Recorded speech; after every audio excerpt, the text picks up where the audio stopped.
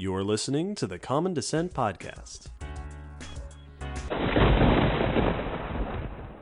And welcome to Speculative Evolution. Hello, David. Since beginningless time, darkness thrives in the void, but always yields to purified light. Will? And hello, everybody! Welcome! Welcome to Spook-E. Episode 4 of Spook-E 2023. More dragons. More dragons. This episode are turtle dragons. That Dragon sounds turtles. weird. Yep. This one's a weird one, because it's got kind of a couple members to it that are similar but not the same. As usual, we've left the weird one to the end of the series.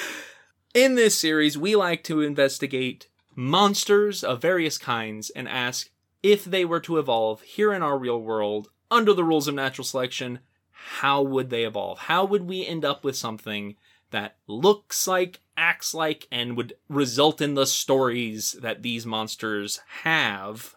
And what would be their evolutionary history, the driving forces behind these features? This is just to have fun, and we've been having a ton of fun. So far, we've done European dragons, East Asian dragons, wyverns specifically, and now turtle dragons. We've been releasing these every Saturday this month. We do still have another thing on the calendar. Next month on November 11th at 3 p.m. Eastern Time, we have a live stream to discuss this year's Spook-E and just speculative evolution and spooky stuff in general. So join us for that. Check out the description for our website and the details there. And this, as we release this last Spook-E episode of the month, be sure, if you haven't already, to join the conversation in Discord and on social media. People have been having a lot of fun. Yes. For this one, we chose the weird one. As we said, we typically leave that one for last. And this one is definitely weird. Dragons are one of the most famous monsters. The 3 dragons we've visited up to now are the ones that you will typically see in most media. Those are your dragons 9 times out of 10. These aren't.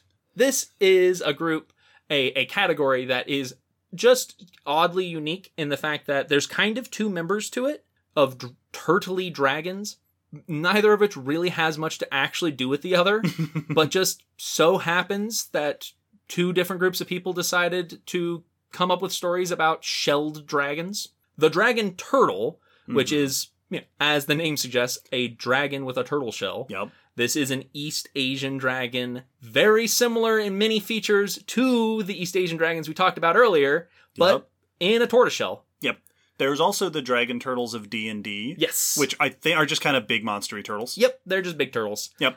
That like treasure and sink ships. That's it. But then also there is the Tarrasque. Not the D&D Tarrasque. The D&D Tarrasque is like a kaiju Godzilla-type monster. The original Tarrasque is a French dragon. A mythological being. A mythological creature that has 2 turtle shells, 2 tortoise shells on its back, and 6 feet in a lion's face. Yeah, and I've seen the Tarrasque listed on lists of dragons. Yes. It falls into that sort of category of big dragon-like monster. No, like, there are texts that call it a dragon in ancient French stories. So we have these 2 dragons that are very different from each other, but both have turtle shells. Yes, and hence the episode, Turtle Dragons.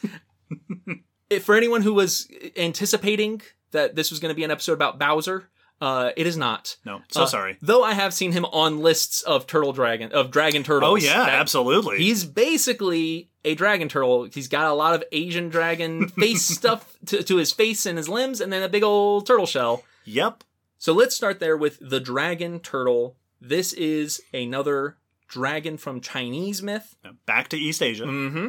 There are not as many stories as I could find about dragon turtles. There was at least one story in the Book of Mountains and Seas, which is a notable ancient text. I can't remember how old it was, but that talked about dragon turtles serving as guardians to a mystical land and providing passage for sages and immortals on their back.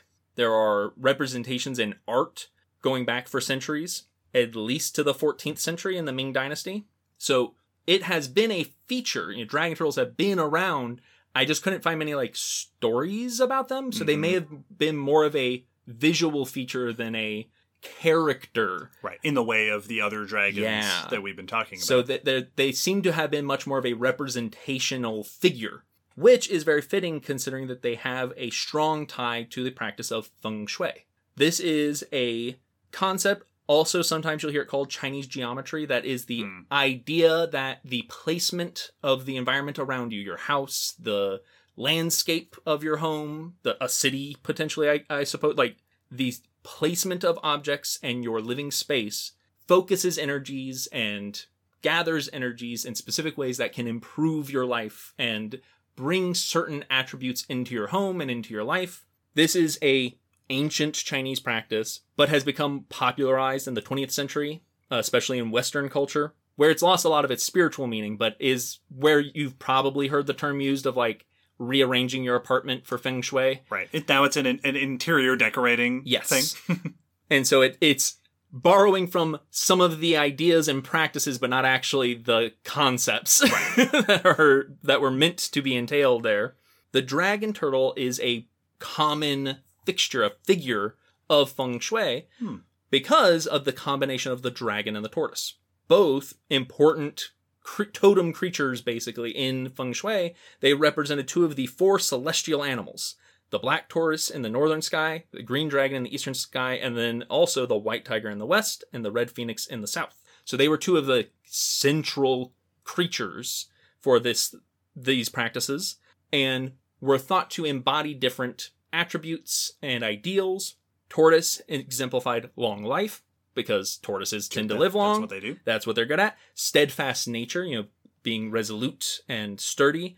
Wisdom, which is often associated to turtles in many stories, and were thought to provide support, safety, and protection. So that was kind of the ideas there. The dragon exemplified generosity, magnificence, power, and was thought to inspire growth and life and harmony. So by combining them, you were getting a combination of those features. Yeah. And typically, these included varying things depending on which source you look at and in which way the dragon turtle was presented. Very often they promoted success and luck, which is often a feature that seemed to show up with many symbols, and prosperity was very common. And this could be success in work or relationships or politics, just success, luck, often long-term, that stability was an idea there. But you would often see dragon turtles presented in different ways to emphasize different things. Very commonly, sitting on a pile of gold coins, sometimes with a coin in their mouth. I have a dragon turtle figurine that I was given long before I ever went to do these notes, and I kept reading it and going, oh yeah, mine is sitting on a pile of coins. Yeah. And that's meant to promote prosperity and bring wealth. The idea that I saw written was that it guards the owner's wealth and helps them attract more, and is meant to represent luck and prosperity in that way. They often will also be shown with baby turtles on their shell, which mine also has a turtle on its shell. Sometimes it'll be shown with a group of baby turtles. Mine just has one. This is often to symbolize family and supporting offspring, success for your offspring, long-term wealth for the family. So more focused on the family. Sometimes you'll see them with a pagoda on the back. So a temple on the back. Yeah. And that this seemed to often symbolize academic success. Oh, interesting. In the institution, I guess. And then also there were things with where you put them in the house means different things. Putting it in your office or by the door or by a window have different effects. But this is a very, very common character in feng shui practices.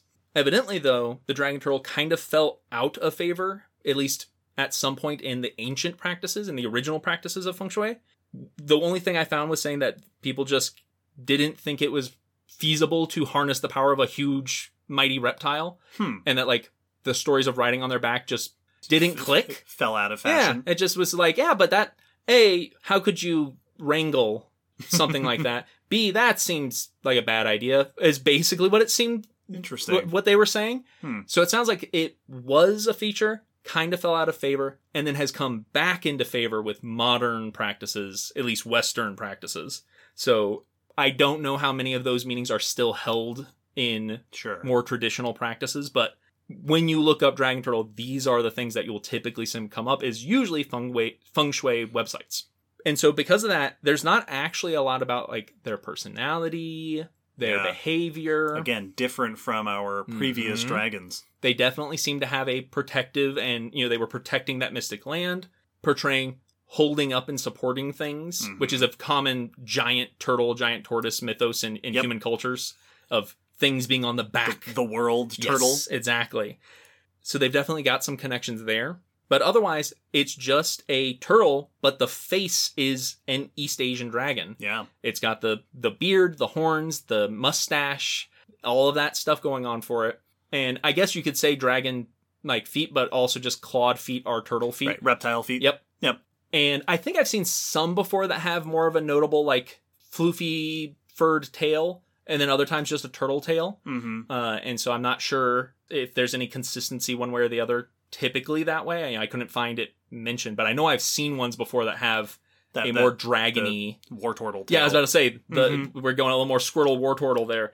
And so I don't know if there's an actual history of that, or if that's just an artistic decision that sometimes people take. And so that's mostly it for the dragon turtle, other than like the D&D dragon turtle, which is basically just a big sea turtle with big monster turtle, angry attitude. And same with Bowser, just not sea and with fire added, and a dislike of one particular Italian. The Tarrasque is a very different creature. Yes. With many more descriptive features. This one is described in much more detail, but is very much, for more or less, a singular mythical creature. This is like the Hydra that we've discussed before. It's gone through variation and it has various tales to it, but mostly it is the Tarrasque. This is a French mythical creature. Its origins go back quite a ways, likely to pre-Christian Celtic times and practices. There is at least one, I think it was a statue or figurine unearthed at a dig site that is known as the Tarrasque of Novus, from a village that was once called Tarascanet. So there's some evidence that goes back quite a bit. The statue was sharp-toothed. It was made out of ceramic, had a scaly back, and it was crunching on a human arm in its mouth. That's in quotes. Huh. Mm-hmm. So the monster goes back quite a ways. The legend that it is famous for dates back to at least the early to late 12th century. It is recorded in multiple texts and slightly different versions of typically the story of Saint Martha and the Tarrasque. It's kind of like Saint George the Dragon Slayer. It's got that sort of vibe to it. Saint Martha and the Tarrasque is a story that has been retold with slight variations. The most famous is in The Golden Legend. In this tale, the Tarrasque inhabits the forest of an area around a town now known as Tarascon. It lurks in the rivers and waterways, attacking people that try to cross it, sinking their boats. In these early descriptions, it was described as a dragon. So it was called a dragon. That makes it onto the list. Yep. Half animal and half fish. Oh, man. The weirdest of combinations. Thicker than an ox, longer than a horse. Okay. With sword-like teeth. The phrase longer than a horse is a fantastic description. I love everything about this description. That's a great description. Half animal, half fish. Longer than a horse. And thicker than an ox. And teeth like swords. Yep. Sword-like teeth. We got that one is a nice classic one. There have been thoughts, and I think it was suggested in some of these tales, that it was a crossbreed between the biblical Leviathan and the Onachus or Onachus of Galatia, which is a creature that evidently attacked people, or at least its pursuers, by flinging dung at them like an arrow, causing burns.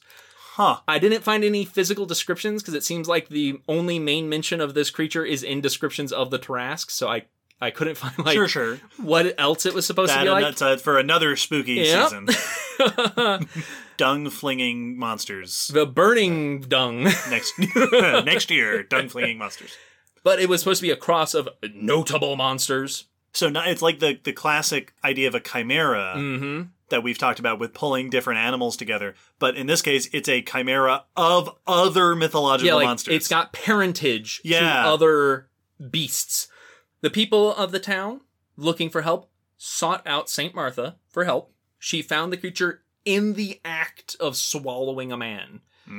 which is how typically you'll find the Tarrasque portrayed in a lot of art, is with a person in its mouth, the feet still dangling out as it is mid-swallow. Hardcore. Yep. So, like, a lot of paintings will be it coming out of a cave, St. Martha there, and then just two legs of some unfortunate so-and-so just going down the hatch. She then defeated it by a mixture of sprinkling holy water on it, holding up and presenting the cross, and in at least most versions of the story, this caused the creature to become submissive and obedient.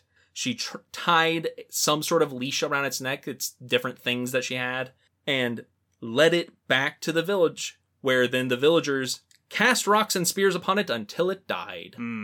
Which is very similar to the St. George. Yeah. It's a very similar story, but this is with a very specific monster, the Tarrasque. Now, typically, as we mentioned, the animal usually has a couple of shells on its back and 6 feet and a lion's face and things like that. But it looks like early depictions didn't actually look like that. Like artistic sculptures and paintings. So in like early Gothic, 4th century depictions, it doesn't seem, as they put it, it did not confirm the description that we're familiar with. Later in the 15th century, there is the city seal of Tarascon is a 6-footed turtle-shelled Tarrasque, as the description typically fits. And it seems that this has been the case since then, at least for sure in 16th and 17th century paintings. In modern day, they are still celebrated and used in iconography, at least in areas of France. And since then, and during those times, has been described in detail. Oh boy. So we have some detailed descriptions. These don't always fully agree with each other, and many of them were just building off of the Golden Legends description. So still, it is a huge dragon that is half animal, half fish. Sure. That hasn't changed. Yep, still half fish. It's a dragon mermaid. Yep. One described it as a dragon of unbelievable length and great bulk. Fatter than a bull, longer than a horse. Still longer than a horse. All right, still longer than a horse. This is important. The face and head of a lion and mane of a horse. Though in some others it's described similar to a bull or lion, while others just say it has the muzzle and face of a lion, and others having a lion head with a black mane. So lionish features, hairy head. Yeah. That's pretty consistent.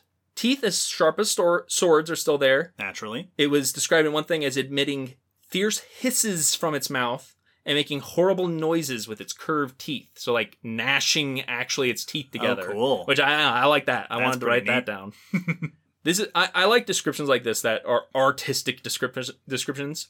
Its back that was hatchet sharp with bristly scales, keen as augers, which are like corkscrews. Yeah. And it had a double shield carapace like a tortoise's on each side. Yeah, so not one contiguous tortoise shell, but 2 tortoise shells. So typically the way you'll see a lot of the representations showing it is that sharp, scaly back going down the middle like a ridge of spines down the spine, with then 2 tortoise shells basically, or, roughly more oval shaped a lot of the time to fit on either side of that spine. But they are often specified as being 2 separate carapaces. Interesting. That's weird. Yes, extremely. That's not how animals work. It had 6 feet with bear-like claws that it tore people to pieces with, along with its sword-like teeth. Sure. The tail of a serpent. Oh, hooray! Serpents make it into almost every dragon description. That's the right way to do it. They are extremely serpent-connected. This one, though, being long and ridged, and sometimes described as looking like that of a scorpion, or that it ended with a rooster spur, a sharp end like on the ankle of a rooster. Sometimes saying it had an arrowhead shape, and I saw one that noted that with that scorpion description, some more recent things have taken it fully to mean it had a sting. Yeah. So now now it's like the wyvern that we discussed. It breathed out poisonous fumes. Sure, classic. Often shot from the nostrils. And in one description, shot sulfurous flames from its eyes. Oh. Which many have interpreted to likely be metaphorical and mean like it had a sulfurous glare. And sulfurous typically is hellish. Like, that is Yes. that it had a hellish gaze. I do like that in this description of a creature that is half animal and half fish and has a stinger for a tail and is the offspring of two mythical creatures. The flames from the eyes, they went, that's probably a metaphor. That's probably... That part's probably that's artistic. That's not literal. Yeah. Let's not be silly. This is the Tarrasque, and, as I said, is still a big deal today. There's a festival that was held yearly, at one point held twice a year, but nowadays is held yearly in the last weekend of June, where a effigy of the Tarrasque is built and wheeled through town. Huh. Or carried through town. In old days, it was like made out of wood and carried by multiple people. This could be 4 to a dozen people that carried it around. It'll often be led through town by a person playing Saint Martha who has a leash connected to the Tarrasque. This started in 1474 in Tarascon during Pentecost and has changed over time. You know, the amount of celebrations that have happened, but still is held today. There have been metal versions, there have been wooden versions, there have been fabric over rings of wood and metal.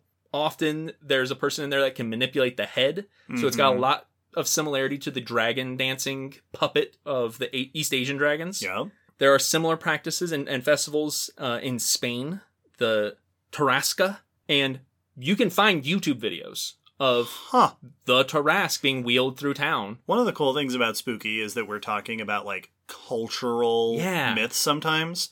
And especially with stuff like this, it's fun to think that, there may be people listening who are like, I've been to that festival. Yeah. If you've been to the Tarrasque Festival, yes, please. Let us know. That's awesome. I would love pictures or stories. Yeah. And, like, I've seen a couple pictures of, at least recent Tarrasque, because nowadays it's a cart instead of being carried fully on. It's on wheels that can be wheeled around.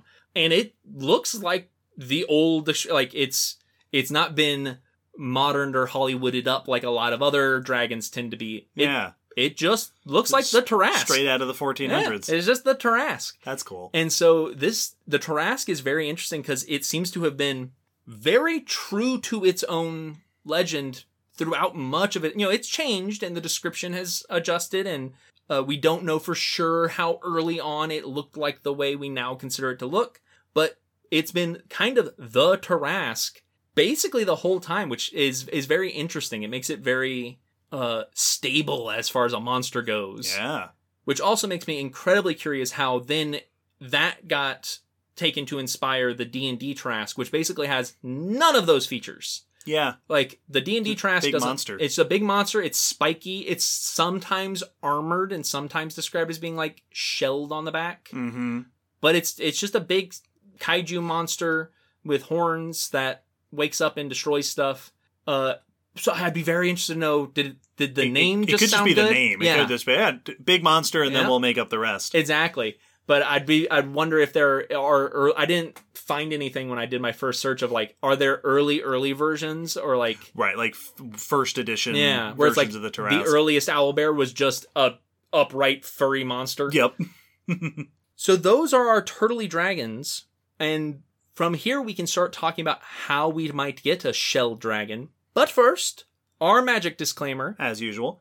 Every episode, when we are dealing with monsters, it is good to remember that some things they do in the stories just can't be done in the real world. We like to skip over the really supernatural stuff, like shooting flames out of your eyes. So I was very glad that they nipped that in the bud. Already struck that off the list. It's just metaphorical. And look, these two aren't super magic-y. Yeah, so not too much There's to deal implied mystic aspects to the dragon turtle, but the Tarrasque, it has poisonous breath, but other than that, really just the 6 feet are the one thing that sets it apart as being unusual. But they don't I did not find superpowers mentioned for either of them. So we're not too in the weeds with the magic disclaimers, how much we have to worry about. And so now, we're kind of also in the interesting situation where we have two fairly distinct monsters. Yeah, we're drawing inspiration from two sources for a dragony creature with a big shell on its back. Now, as usual, starting off with where on our evolutionary tree do we start? We have real-world examples of animals with big armory shells on their backs. Obviously, there's turtles. That it seems like a very obvious place to start with. Turtles give us the shell. They give us the reptile-y features. They also give us an affinity for water if we wanted to go in that direction. Yes, yes. If we want to pull into the past, we have ankylosaurs. Yes, we do. Which are dinosaurs that have armor all over their bodies with lots of reptile-y features and a horny, spiky face and a long tail. Although I will admit that the more you talked and the more you said, the more I thought glyptodonts. Yeah. Yeah. So glyptodonts, if this is the first time you're hearing us talking about them, glyptodonts are basically ancient armadillos. Mm-hmm. They lived during the Ice Age. The armadillo family includes a variety of mammals with armor plating on their back, armadillo-like shapes. The glyptodonts, the famous ones were the shape, they're often compared to Volkswagen Beetles. Yeah, very round and domed. So, dome-shaped, episode 153 of the podcast, check it out. I like Glyptodon because A, big domed shell, already gives us that. Also, it's a mammal. Yes. So it gives us that, we can get that sort of lion or horse-like features to the head. We can have a mane because they have fur. Yes. Glyptodonts also often had long tails with spikes on them. Yep. One of them was even described as being ringed going down it. And so, like, for the Trask, it had a ringed tail, and there are Glyptodons that have ringed armor. Literally have rings of armor. Yes.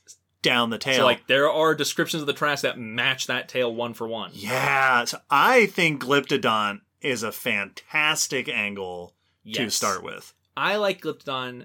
It's gives us all the mammally features. It's also interesting because they are intimidating.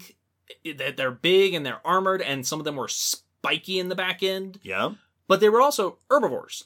So, like, you've also got kind of that, they're not actually out to get you. You could potentially live alongside them safely, depending on how ornery they get. Mm-hmm. Like, they aren't predators. So I like the dichotomy there. Yeah. Well, and I was thinking about that because one of the weird things about Glyptodons is that they are kind of already the Tarrasque. Yeah.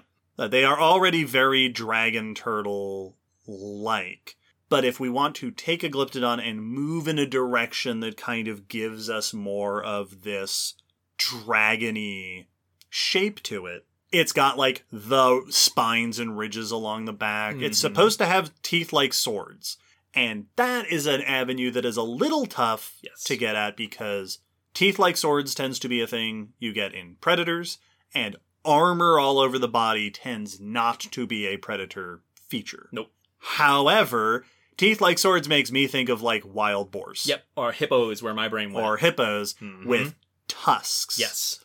And so we could have a lineage of Glyptodons that developed tusks, which could be for combat. Mm-hmm. You're fighting each other. That's often how that's how hippos are absolutely doing it. Absolutely. They could also be for digging. Yes. These are herbivores, and big tusks can be handy for scraping through, getting roots and stuff like that. You could be like stripping bark off of stuff to get to the stuff underneath. I like tusks. I think that is very fitting. And if they are using their heads in a bit more of an active way, it would also, I think, make a little justify a selective pressure for slightly longer necks. Mm-hmm. Mm-hmm. So you could have them have a little bit more of that dragon. With the neck is a little longer so that they can reach out and interact with what they're interacting with. Yes, yes. I like that. I think that is very cool. They've already got, long and spiny tails. The next thing that they don't have, that the Tarrasque at least is described, because like the dragon turtles, typically it is just a normal turtle or tortoiseshell. Yep. Nothing weird about it usually, other than probably being big, but like same actual turtle anatomy underneath and inside.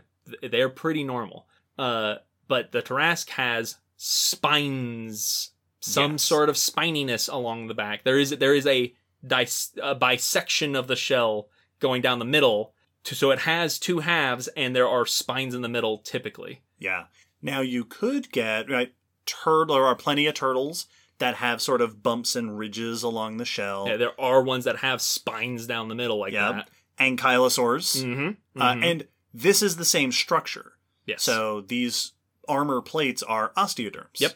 So ankylosaurs have turned them into spines and bumps and ridges, and turtles have done it. Absolutely, you could get that with your Glyptodont, perhaps for display, to have just, all right, I'm big and spiky, look how cool I am. Or it could be an extra defensive thing. Yes.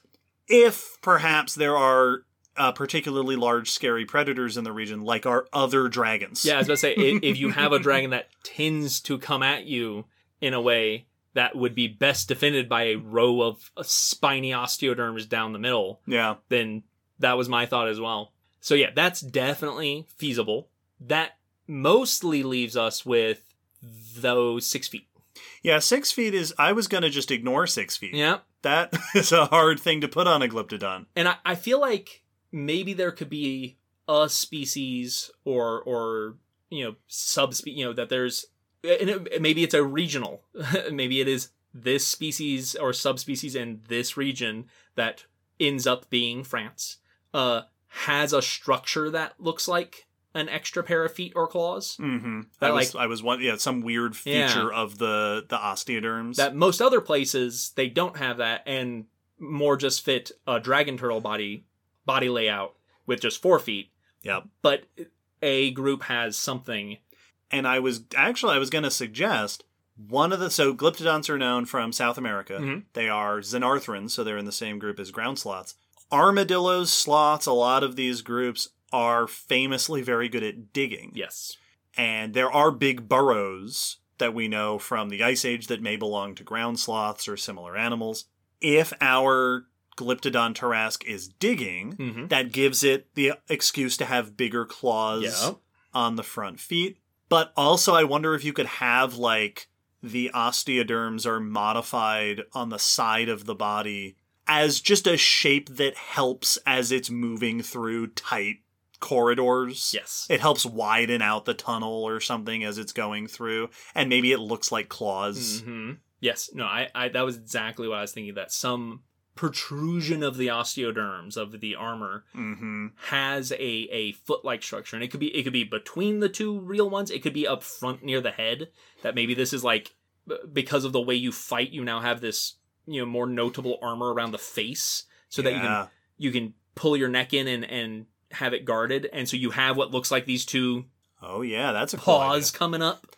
Actually, the more we think about it, and because there was also the note about them living in the water. Yes. And we've already related them to hippos. They could be sort of spending time in shallow water and being a bit more dynamic and aggressive and competitive like hippos are.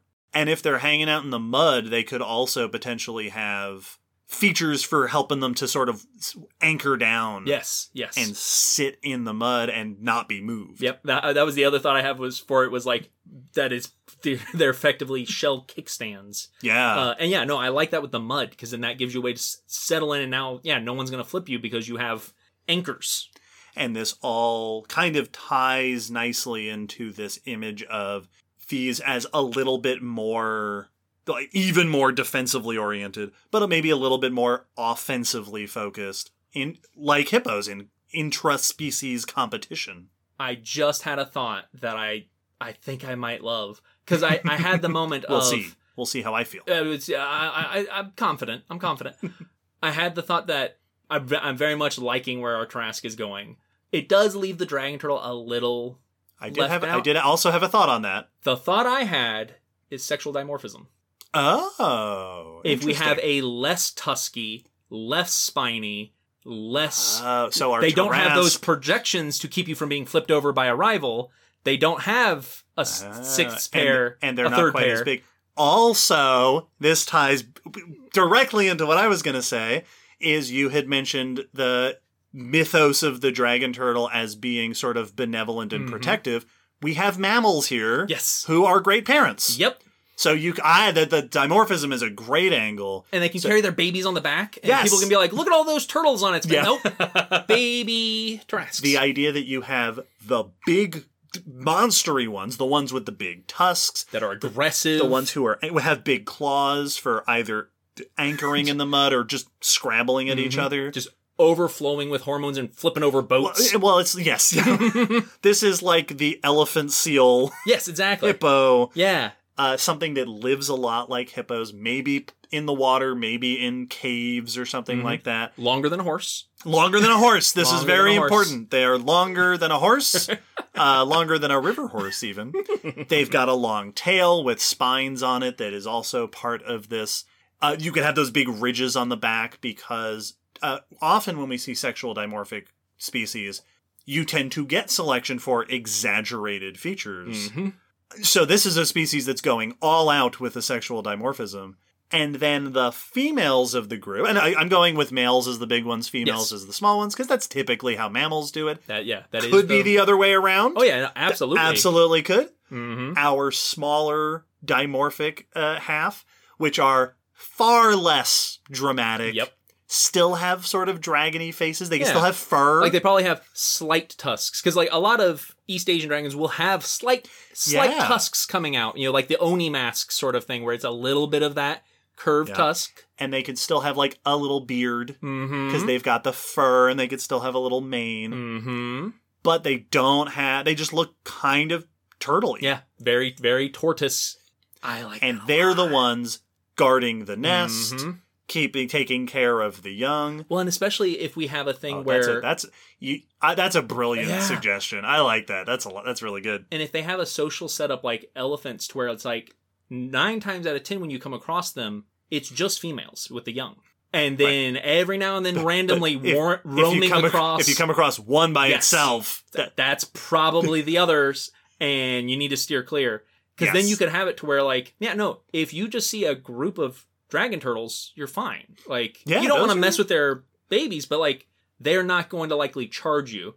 If you see one sitting in the middle of the river, it is bad news. Maybe go to town tomorrow. Well, and I also like the idea, we talked about them digging with their claws and maybe with their tusks. The image of, like, some people came across one as, like, out in the shallow of the water or something, and they're like, what is that? And it reared its head up and turned and had, like, a root in its jaws, and they went, it's got an arm, and then they ran away. Yep. I do like that. That is it's a really fun way to take advantage of natural systems that we see very often to give us the sort of peaceful, calm version and the kind of easily described as a monster version. Because, that's a thing that nature actually does. Yes. Yep, absolutely. That's why I went with elephant seals. Because hippos, are a great analogy for that sort of competitive aggression and the big teeth. Elephant seals are a great demonstration of that dramatic sexual dimorphism. That just extreme differences in both size and shape. Where the females are basically seals, and the males are seals doing their best impression of hippos. Yes. Huge with just crazy display structures and super violent in their competitions. Big old teeth. Yeah. That's awesome. Oh, and if the males musked, like if they went through like a rut sort of thing and they that would make them stinky and... Oh, yeah. And then they could, that's your toxic breath. Yep. Oh. That's awesome. Oh, man. I'm glad we found that because when we started going and I was just describing a glyptodon, I was like, this is already a Tarrasque. Yep. There's nowhere to go. Yep. We've already done it. And done. Record time. Excellent. Everybody, join us next year. That's awesome. I really like our... And that also makes it, in comparison to all of our dragons, a much more recent evolutionary innovation. It does raise the question that doesn't, it's not a huge deal. Glyptodons are from South America. Yes. So and there were some that made it up into, like... In North America, southern North America. They got into Central America and, like, the very southern portions. It's possible that they could have gotten up to North America during the Great American Interchange, and then made it all the way across the land bridge that connected to Asia, and then all the way into Europe to get to France. Is it likely? Maybe. Lots of mammals made that trip. Bison, kind of came the opposite direction. Yeah. They don't have to make it to France. but they are very far removed from France. I did have the thought, and this is... And also East Asia, for that matter. This is definitely much more of a backstory than we typically give to our monsters. But the comparison to hippos made me think of the hippos that got loose in Cuba. In Colombia. Yep. So there's a introduced population of Tarrasque glyptodonts. Which, if whoever it was that scooped them up and was like, these are lovely, was only dealing with the smaller... The young? Yeah. It was like, they're docile, they're friendly, and then as they continued to breed, some of them became monsters. I think that's... the idea that they were, like, collected by people, and some folks from China or somewhere got some, and they happened to be females, and they were like, oh, this is great! Look at these lovely things. And then in France, they happened. It was like, it's in the cave. It got out. I don't know how we're going to call Martha. I don't know how we're going to deal with this. That's very funny. That's funny and way more entertaining than my thought, which was ocean dispersal. Right. Like tortoises who just get carried in currents. Yes. Let's go with that one. I like it. I think that's very funny. We got a great lineup of dragons. Of monsters for our dragon list. Oh, man, and these might be my favorite. This one's great. These are really good. Rounding off our list of dragons that we have evolved, we did our European dragons, our vast clade of lizards with their extra appendages adapted into display structures or gliding structures.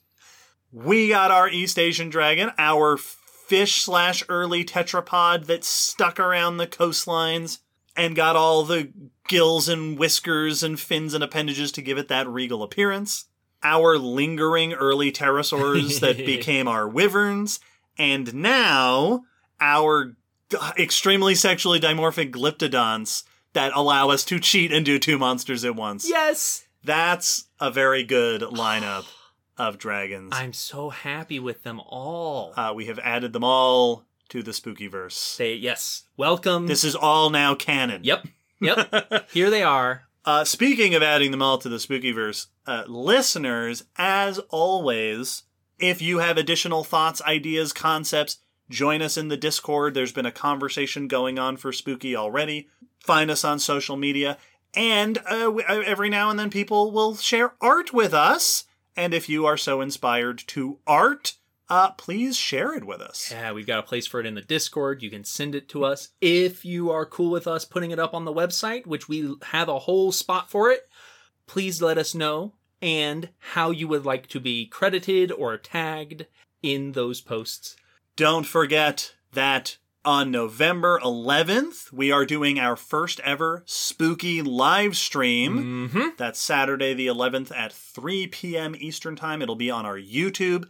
You can find the links and stuff on social media. You'll get to join us and chat about Spook-E and our spooky dragons and other speculative evolution topics.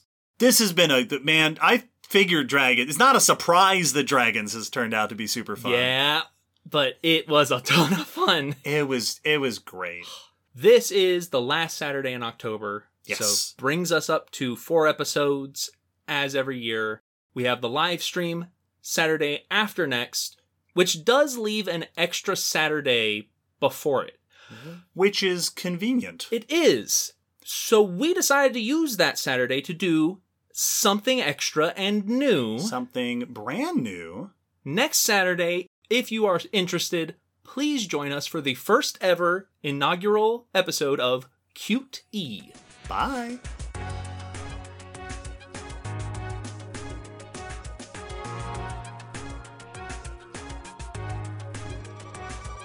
Thanks for listening to the Common Descent podcast. You can follow us on Facebook, Twitter, YouTube, and check our WordPress blog for pictures and links after each episode. Huge thanks to our patrons whose support helps keep this podcast running and who get access to bonus goodies on Patreon. The song you're hearing is called On the Origin of Species by Protodome, which we found at ocremix.org. Thanks again for listening. We hope you'll join us next time.